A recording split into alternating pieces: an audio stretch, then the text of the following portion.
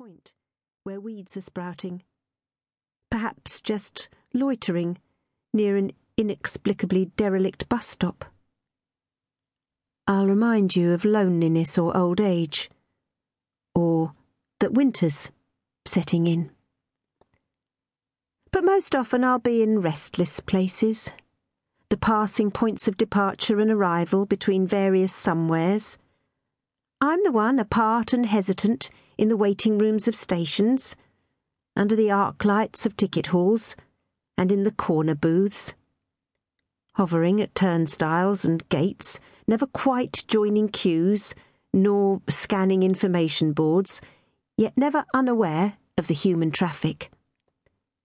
I stay in by the wall, sidestepping the tide of those in genuine and deliberate transit, dazed yet somehow impervious, lost but not utterly bewildered. I drift just outside the echoes and thrums of journeys that are not mine, the endings and beginnings of missions, diversions, pilgrimages, expeditions.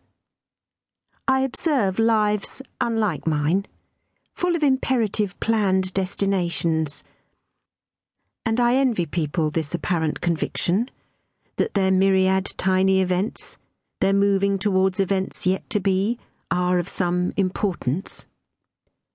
Neither a proper impetus to travel, nor a true purpose in remaining where I am, falls my way. I lack reasons either to go or to wait, and this looks like failure in me. Not that I am at all disgraceful. I am never drunk. I don't mutter. I don't carry my belongings in a bundle. It may be stained and tatty, but I do have luggage. And I tend also to have an address, albeit it's always temporary. I manage to keep out of hostels, mostly. Once a day, I endeavour to eat at a table, wherever there's a bargain.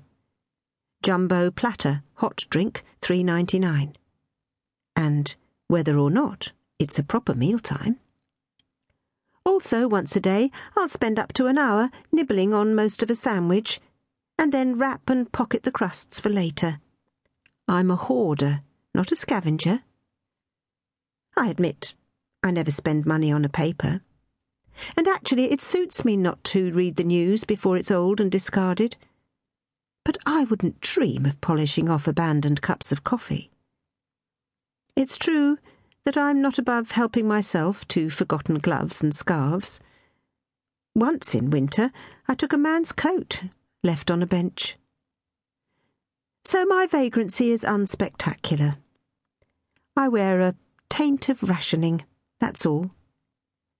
I have the thready, ashamed look of a reduced person who assumes there is worse reduction to come, who lingers until the last minute where it's warmest, before boarding the final bus or train, or who walks away from the dark station as the grills rattle down, because nobody waits for her in the evenings.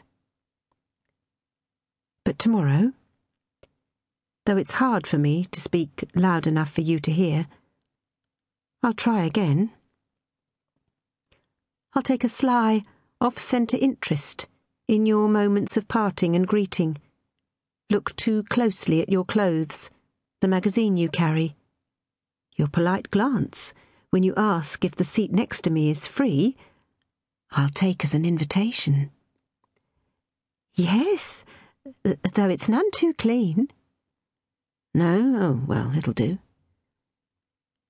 I'm over-glad to be spoken to, so that far too soon, and whether you replied this way or not, I'll turn to you with a remark too intricate, an anecdote too unlikely and revelatory. Yes, the pigeons here are awful, aren't they? I met a woman once who got worms off a bench from the droppings, she said. Filthy it was. Much worse than this. After that she wouldn't sit anywhere in public without spreading the seat with newspaper first. Once she stood an entire night because she hadn't got any. But you can't win, can you, because that played merry hell with her veins, which was worse than the worms, or so she claimed. And you'll look away.